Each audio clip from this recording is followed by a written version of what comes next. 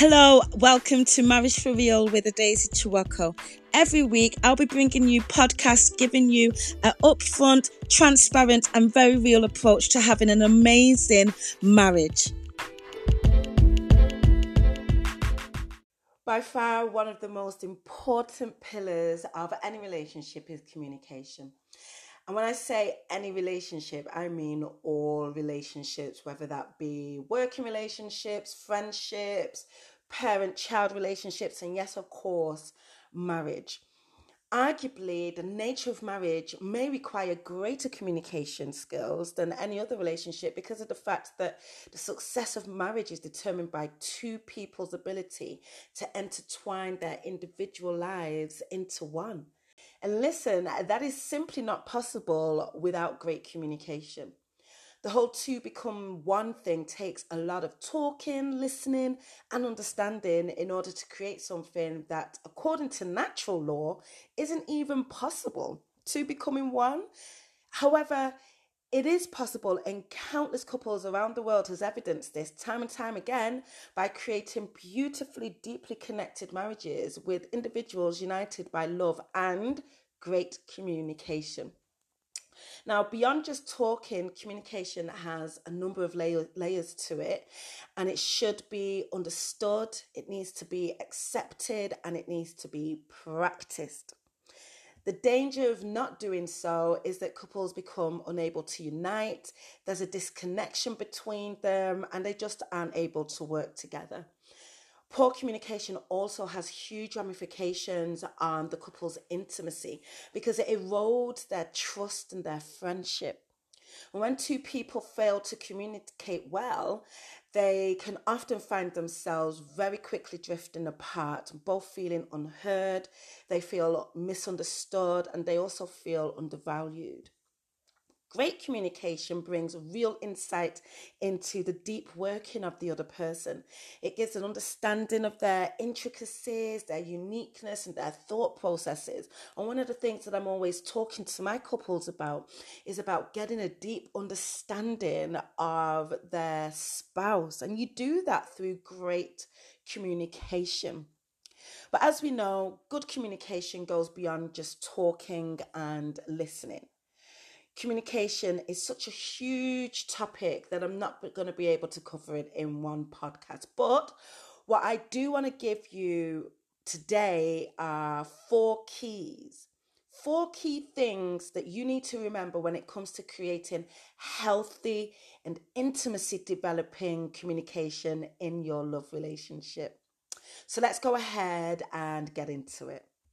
Now, the first thing that I want you to remember, or the first key communication tool, is communication should combine freedom with consideration. Freedom and consideration. Now, there's a careful balance that needs to happen here. Now, I am a strong advocate for healthy marriages being built on a strong foundation of freedom. I believe that it is this freedom that allows a couple to be vulnerable with each other without the fear of judgment. Each member of the union should be free to be, free to be yourself, free to express themselves. However, let's not take things too far. So many people will be like, well, you know what? I'm free to be. I'm just going to give this communication. I'm just going to give this information any way that I want to give it. My father once told me that absolute freedom creates chaos. Chaos causes damage and hurts people. So whilst you should aim to create lines of communication that are founded on each person being able to speak and express their truth, this should always fall in a backdrop of consideration of the other person's feelings, how they receive information, the situation, the timing. There's a fine line between speaking your truth and delivering it in a manner, at a time, in a way.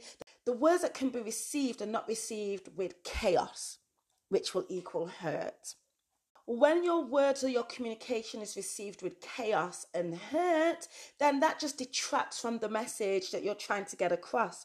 And you're left with noise of the chaos. So yeah, be free, express yourself, but also be considerate.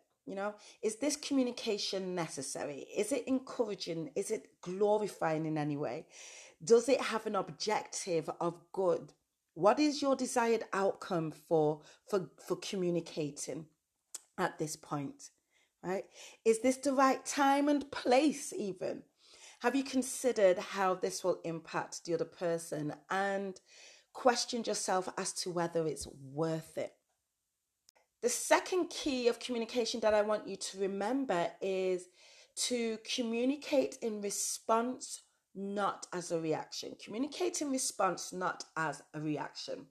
Now, I couldn't even attempt to remember the times when Mr. Chewocka and I had gotten into what I call a tennis match argument, where all we're doing is reacting to the words coming to us. You say that, so I say this.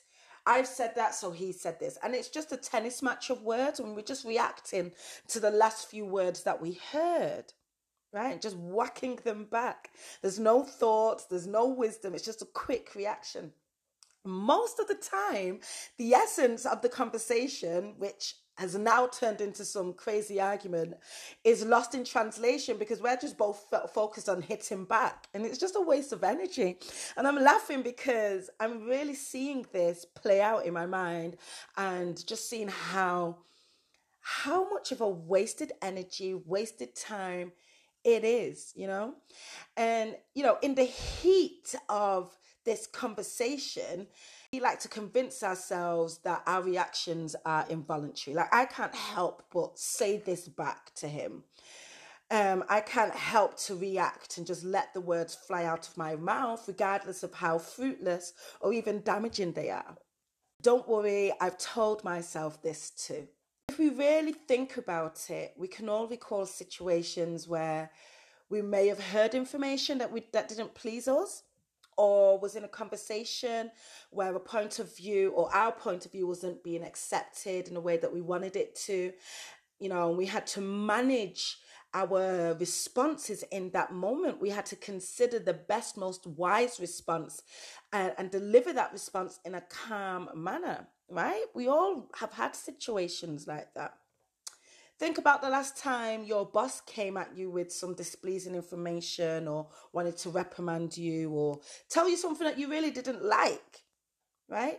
Now, you may have wanted to react, but you considered your job and you considered the fact that you don't want to lose this job. So you took a moment and you considered the wisest way to respond at this time in this situation. Now, it's interesting that we can find the strength to respond with wisdom in that situation. But when it comes to our marriages, we're less willing to put in that work. Imagine what would happen if we held our marriages with the same honor, right? If we considered the ramifications of just reacting and we chose to take a split second just to think, what's the best response here? What is this conversation about, and what would be the best way to get this point across that would generate mutual understanding? And even if it doesn't generate mutual understanding, which is allowed in marriage, you're not always going to agree. How can we get to a point where we agree to disagree in a manner that doesn't create a tense atmosphere in our marriage? There's a book authored by a man called Viktor Frankl. The book's called Man's Search for Meaning. And in this book, he says, between stimulus and response, there is a space. And in that space lies our freedom and our power to choose our response. In our response lies our growth and happiness, right?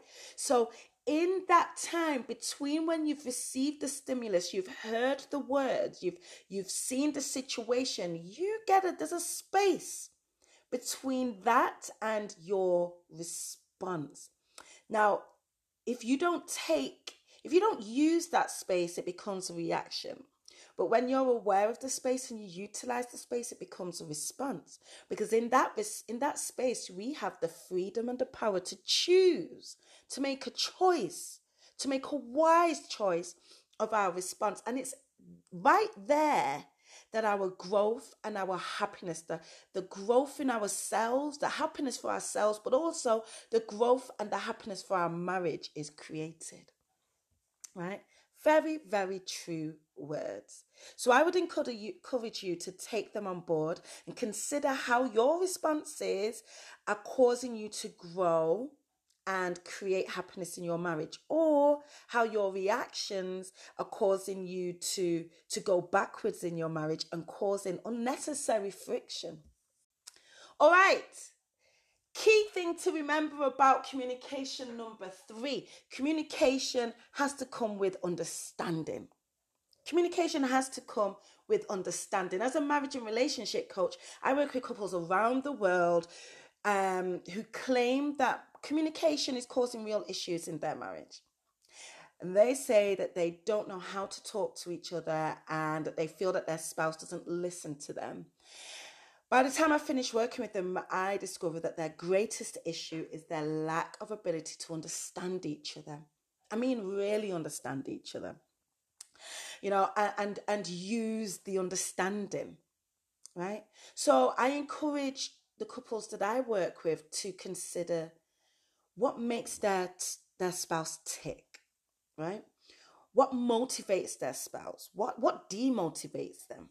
What causes their spouse to be defensive, gets their walls up straight away? What time of the day or what scenarios is their spouse more open, relaxed, and free, right? It's important to get to understand these things and then use them. And when we switch the spotlight, like off ourselves for a moment and how we feel, we will find that we're actually able to answer these questions. And then once you discover the answer, the next stage is for you to actually use the information in order to encourage great, fruitful conversation. So understanding your spouse at this level will give you the insight that you need to experience healthier, free-flowing, and fulfilling conversation, because you're going to know how to communicate in a way that motivates them. You're going to know, oh, well, if I do it this way, it's going to demotivate. You're going to know the best times to get what you want out of them, where they're relaxed and they're more open and free to talk to them.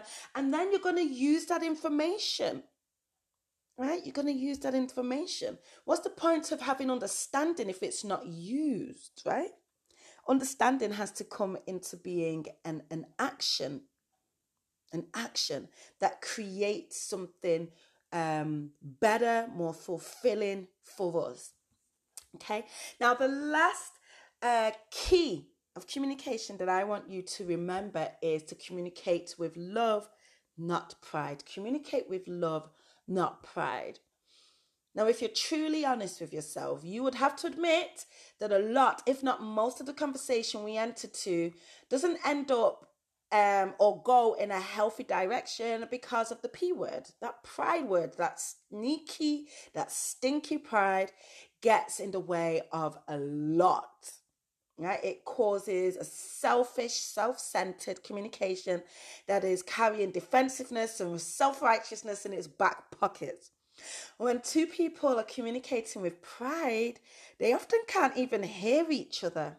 I mean, like, they can't really hear each other, right? They're so wrapped up in themselves that they don't have the ability to introduce perspective into the conversation. So the other person is left feeling completely unheard.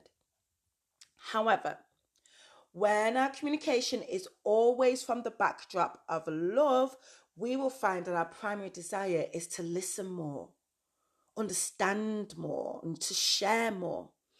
A loving conversation encourages the other person to share their truth and listens intently so that they can capture the heart of the words, right? This communication easily fosters trust and vulnerability.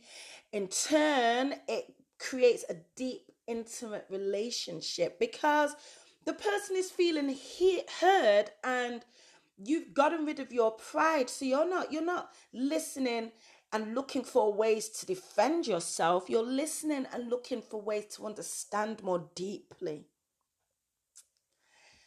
On the flip side, pride says, listen to me, I am right, Your point of view isn't valid.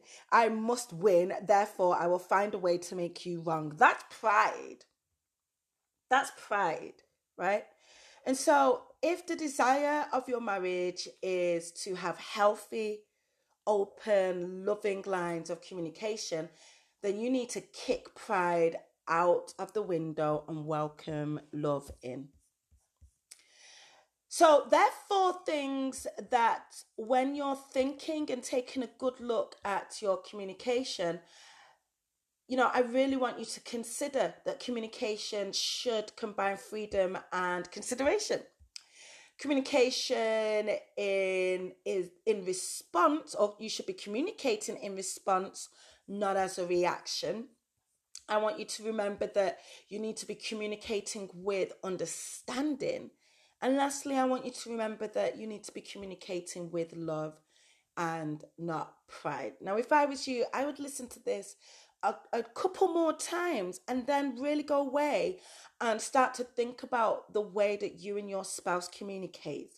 Become hyper aware of it, and then the next times that you are having conversations, communicating with your spouse, just be hyper aware and catch yourself falling into old routines. Now, you can't control how your spouse responds or reacts, but you can make yourself better every day, right? And if your desire is to grow and to become more happy, then you need to take control over your choices in terms of how you communicate. All right, I really do hope that you understand that and that it helps you. If you do have any more questions in relation to this, go ahead and leave a message, or you can email me at admin@marriageforreal.co.uk. Also, if you want me to work closely with you in helping you to radically transform your marriage, then connect with me. Let's go ahead, book a free breakthrough call so that I can find out about your current situation and tell you about my marriage coaching programs. Again, shoot me an email, admin@marriageforreal.co.uk, or go ahead and book your time slot on my website, which is marriageforreal.co.uk, www.marriageforreal.co.uk. Have an amazing day.